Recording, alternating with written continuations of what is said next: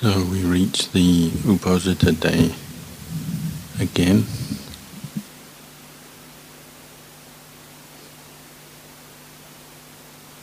Following the conventions of our society and the monastic conventions, every 14 or 15 days we come together to hear the recitation of the Patimokkha rules, either on the new moon or the full moon day. And we follow the convention of time. One day, 24-hour cycle of the sun, as the earth moves, spins, and the sun appears in the sky, and then we go to darkness and the moon comes up. The sky is clear.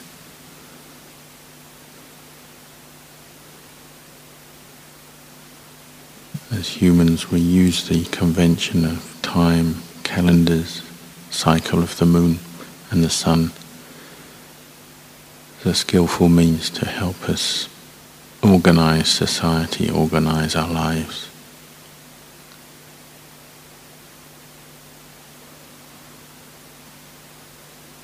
It points to the impermanent, transient nature of our existence. The world is constantly changing. Our lives is constantly changing. Our bodies, our minds.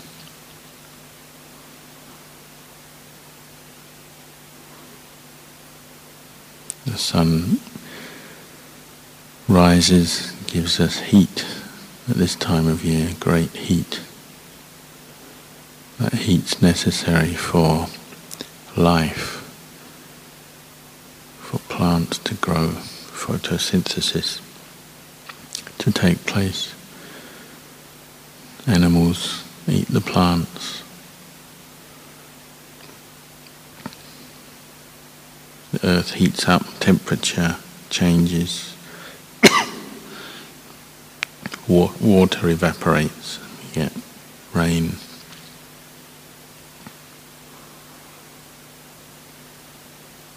The moon has an effect on the earth. Gravity of the moon affects the oceans, the tides, the currents. The earth, the moon, the sun all have a certain relationship, but also changing all the time.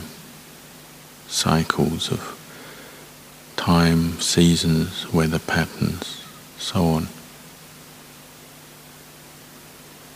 It's also the convention of New Year, Chinese New Year, Year of the Dragon. We use these conventions to our advantage to help run things, organize things for the benefit of society, and to reflect on the changing passing of time.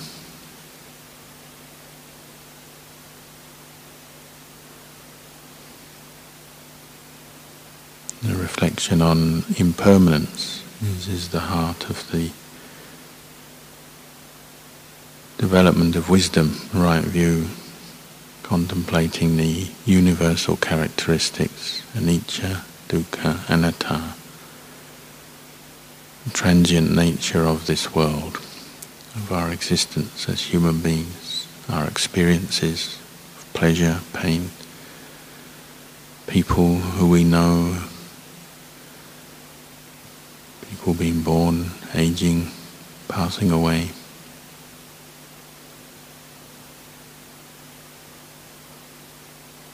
This is right view, understanding is coming to accept the anicca, dukkha, anatta of existence and the material and mental phenomena that we come into contact with as human beings.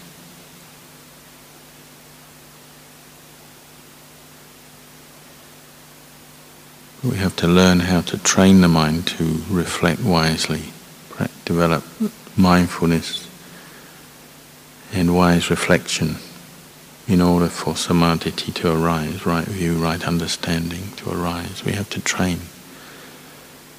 Listening to Dhamma, contemplating it, bringing it inside, training our own views, ways of looking at the world with wisdom.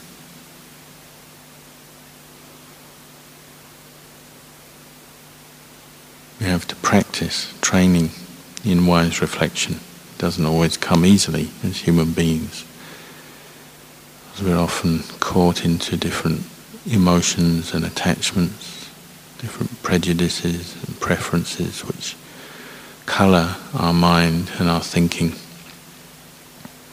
our view, and often lead us to stray from truth. We don't always see anicca, dukkha, anatta in phenomena. We grasp at things as self. We take things that are impermanent to be permanent. We look for sukha in that which is inherently dukkha, and so on. And we get caught into delusion and wrong views all the time. So the Buddha encouraged us to reflect on things, develop wisdom through listening to the teachings and then contemplating them, developing yoniso manasikara, wisely attending to our experience as human beings, rather than just always reacting to things or following along with our experience without really looking more deeply at the truth of things. So he said, just as, say, in the morning prior to the sunrise, you see light on the horizon, rays of light, not the sun not yet risen, but the sky starts to light up. Just as that light is the forerunner of sunrise, as soon as there's light, you know the sun will rise. It's never any other way. Similarly, yoniso manasikara, or wise attention, wise reflection on our experience, is the forerunner of the rising of wisdom, samadhi, right view, insight.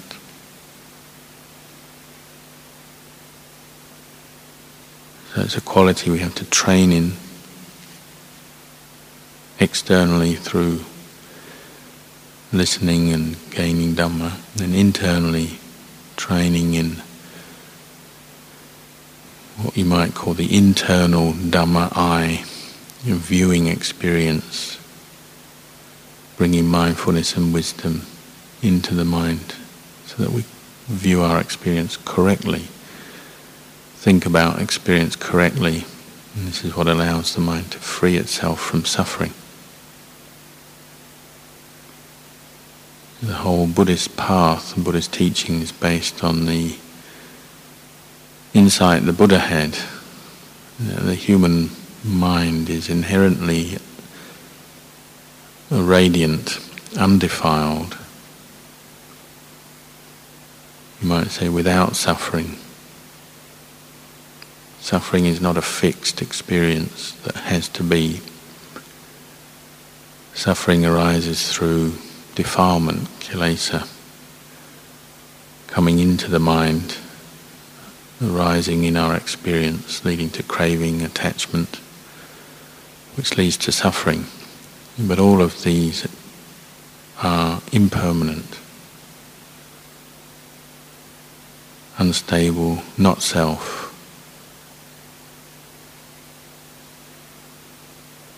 This is why we can train to free the mind from suffering, purify it through development of right view, right understanding, the mind has that potential, the human mind. And the Buddha would bring practitioners back to this point over and over again. Just as we start a new year, we say New Year's Day, whether it's Western New Year, Chinese New Year, Thai New Year. Well, similarly, the mind is starting afresh. Every moment of consciousness arising is a fresh moment of consciousness, a fresh state of mind, a fresh mind state.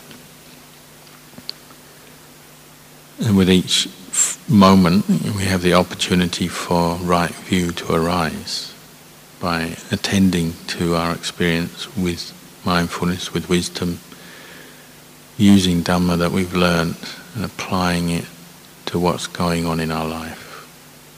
Whether it's externally, just how we are relating to the world, what we're doing, other people, the environment, and so on. Or internally, how we're feeling, what we're thinking, our intentions, and so on. Every moment is a new moment in that sense. Every moment arises afresh, and there's an opportunity for sati and panya to arise, to come into the mind, even if previously the mind has been caught into moments of defilement, greed, anger, delusion, confusing it, bringing up experiences of suffering and attachment. There's always the potential for the Dhamma to arise in each new moment of the mind. And just as a new year can be an opportunity to determine oneself to practice more, do more good for oneself, for others, each moment of mind consciousness can be a new opportunity to bring Dhamma into the mind, into the heart, to change old habits, old ways of thinking, let go of kilesa, transcend kilesa. This is the Buddha's message, and this can be done. Human beings have that potential, and so it is worth practicing. It is worth putting effort into developing mindfulness, wisdom, samadhi, sila, samadhi, panya, the different aspects of the path, the Eightfold Path. It is worth doing it because it can lead to liberation from suffering, the purification of the mind and the heart.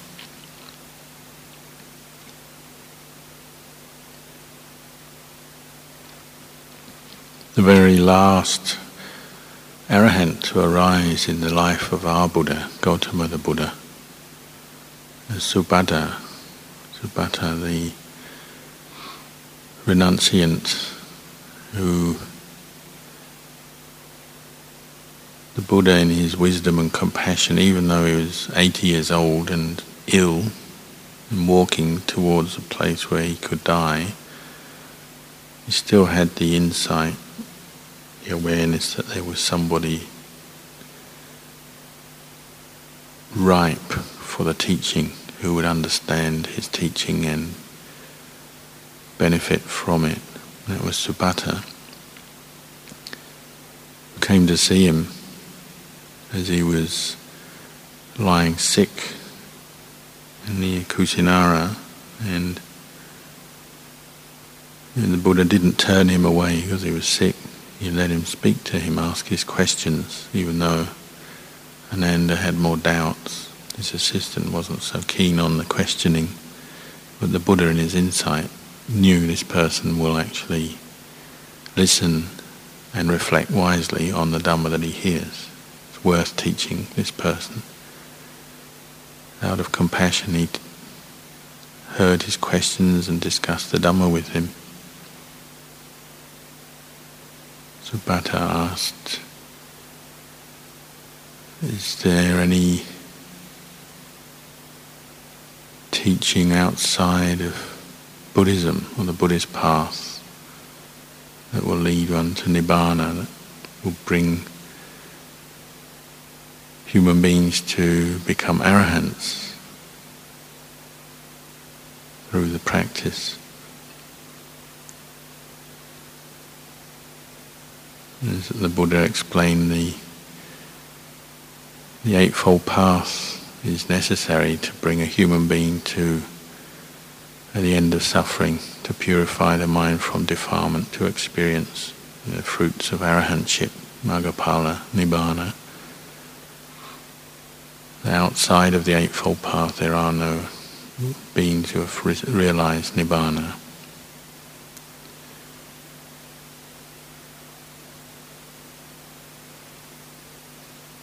Just as there's no, if you tread on the air, put your foot in the sky or in the air, it leaves no trace, no footprint. Similarly, there's no arahant outside of the Eightfold Path.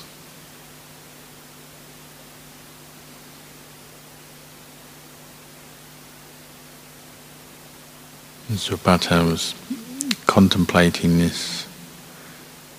Was enough to arouse faith, confidence in the Dhamma that he had heard. And this is the true path, Eightfold Path, Sila Samadhi Panya, that leads to the abandonment of defilement, the purification of mind through insight. And then he went away motivated, inspired to practice. The very last night of the Buddha's life, Subbata's sitting, walking meditation in contemplating, he saw the moonlight, the bright moon, contemplating the way the moon is. On a night of a full moon it's bright, and then when clouds pass in front of it, it becomes darkened. Then the clouds move away again, it returns to bright, radiant light. Now the human mind is the same, due to the effect of different mental objects. We experience sense contact all the time in our life, through eyes, ears, nose, tongue, through the body. This gives rise to pleasurable, painful experiences, which give rise to craving and attachment, mental proliferation, just like these dark clouds that come in front of the moon. Our sense contact, feeling, craving arising gives rise to different moods, mental proliferation, attachment, suffering. But the mind itself is not the same as that suffering, that attachment, that suffering. It's separate from it. Temporarily is covered over by craving, attachment, mental proliferation, moods and so on. But these are all impermanent experiences which arise, pass away, and the mind returns to purity. But through the power of our ignorance and this conditioning process, then fresh experiences, pleasant, unpleasant, even neutral experiences, they condition more craving and attachment, like more clouds coming to cover over the moon. The mind is covered over by the arising of kilesa, greed, anger, delusion in different forms. Contemplating this, you can see, well, the way to free the mind is to bring up mindfulness and then right view, insight into the nature of that which covers over the brightness of the mind and brings suffering. Contemplate it as anicca, dukkha, anatta, little by little to abandon these kilesas which are like the dark clouds covering the moon's light. If one is diligent enough, ardent enough, earnest enough, then that process of abandoning kilesa, little by little, the mind's brightness becomes more and more prominent, more sustained, and the blemishes become less, less often and less intense, until maybe one day they're completely removed and the mind just remains pure and bright, stable, undefiled. Say the mind of an arahant.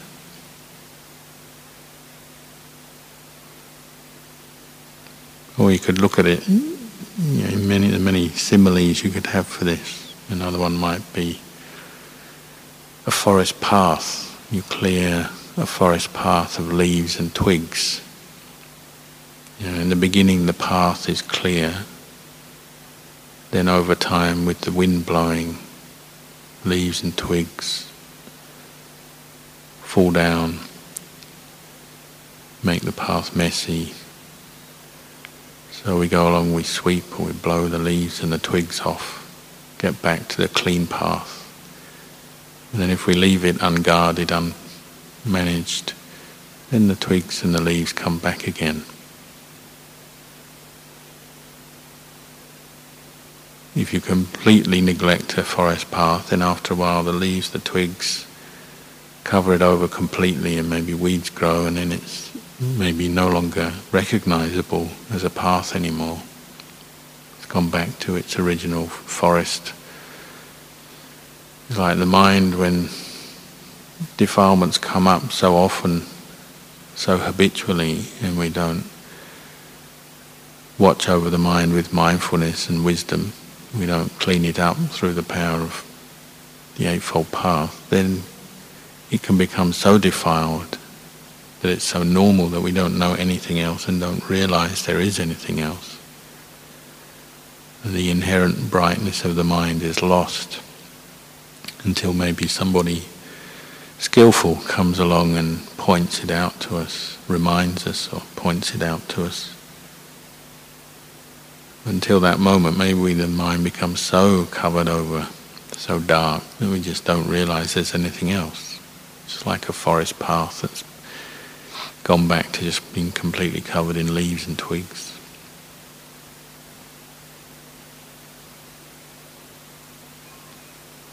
So our practice is to develop these factors of the Eightfold Path through our own efforts.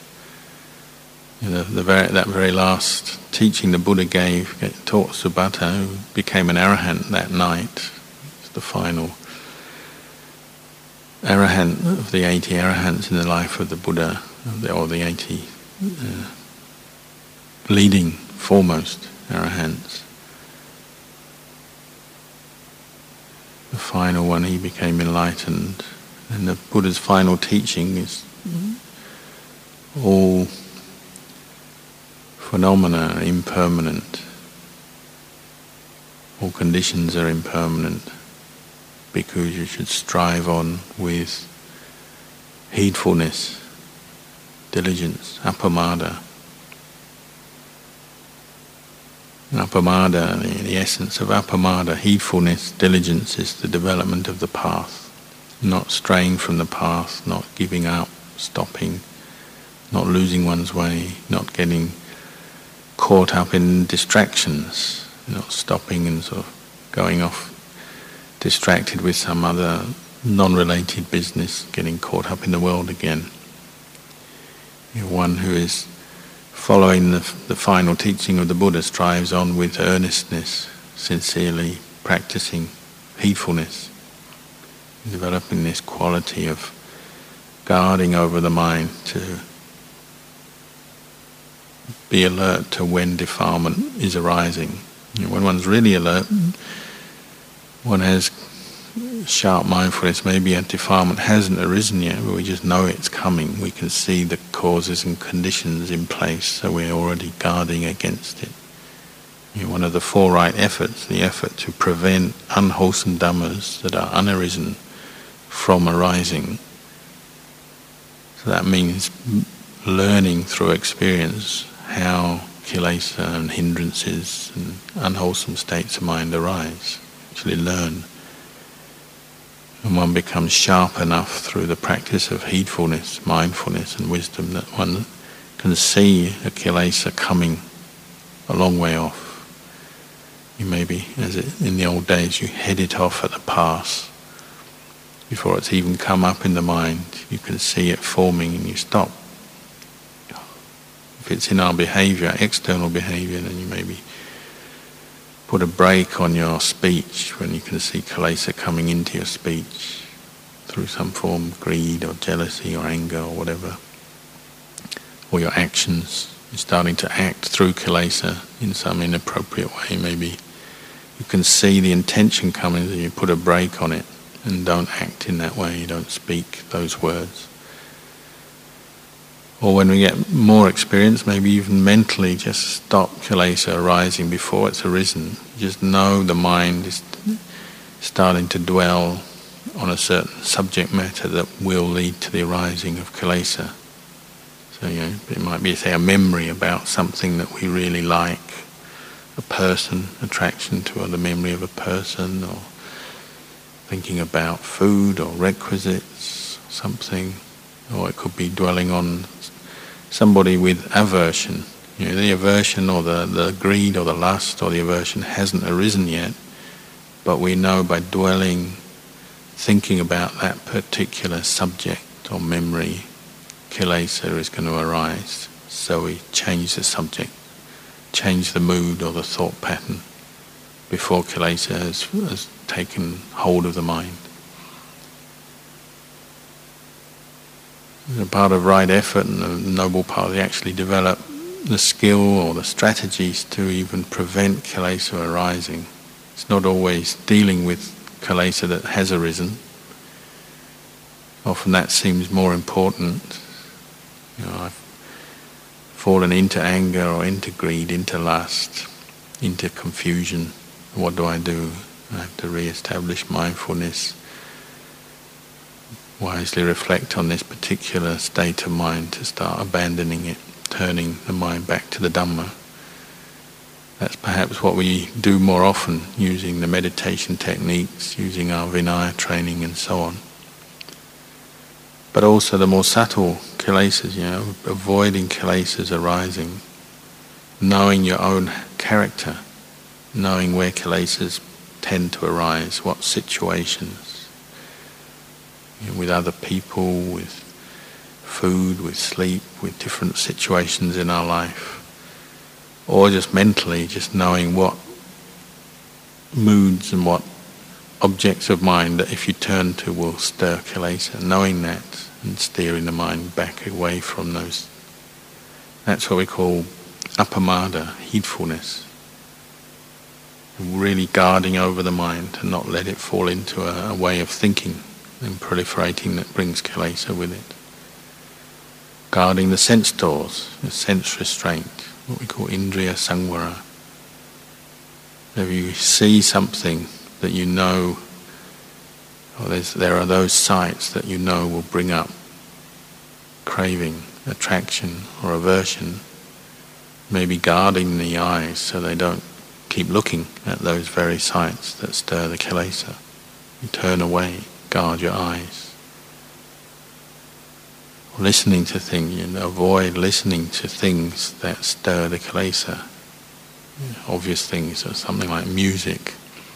Generally we don't listen to music in a monastery, but sometimes you hear it maybe from outside or when you're travelling or visiting home.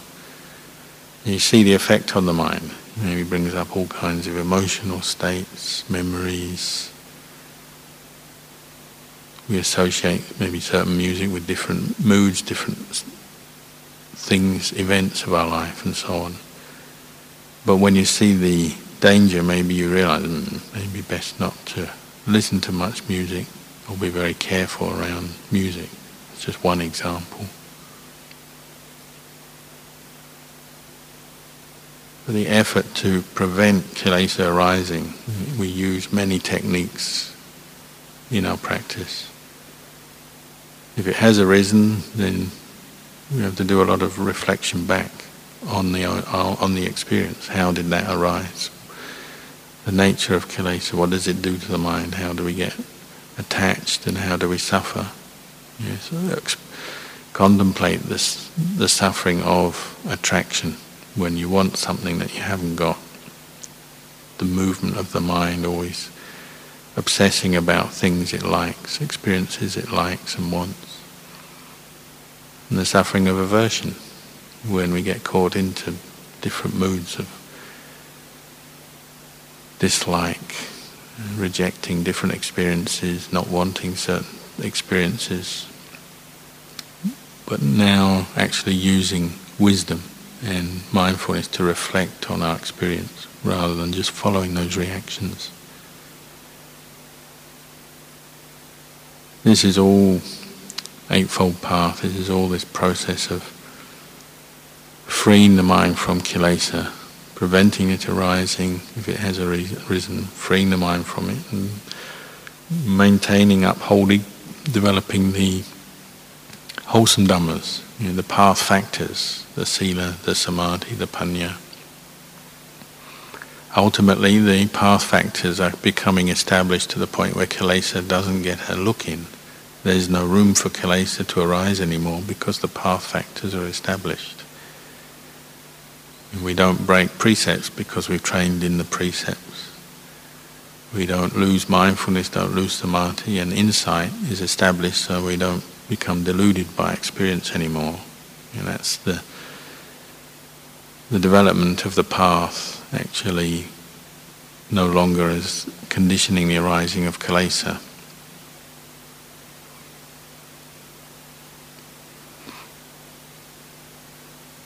So this is the path of practice the Buddha left us. It's our good fortune.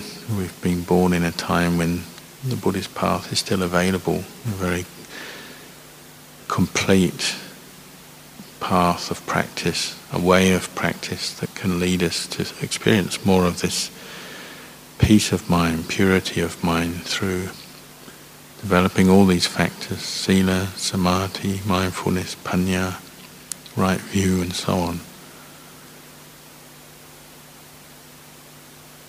And this is what maybe we can reflect on today, the Uposatha Day, reflect on what we've inherited from the Buddha and all the enlightened disciples of the Buddha down to the present day.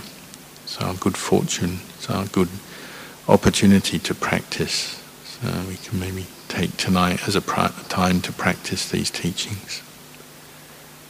I'll leave you with these reflections tonight.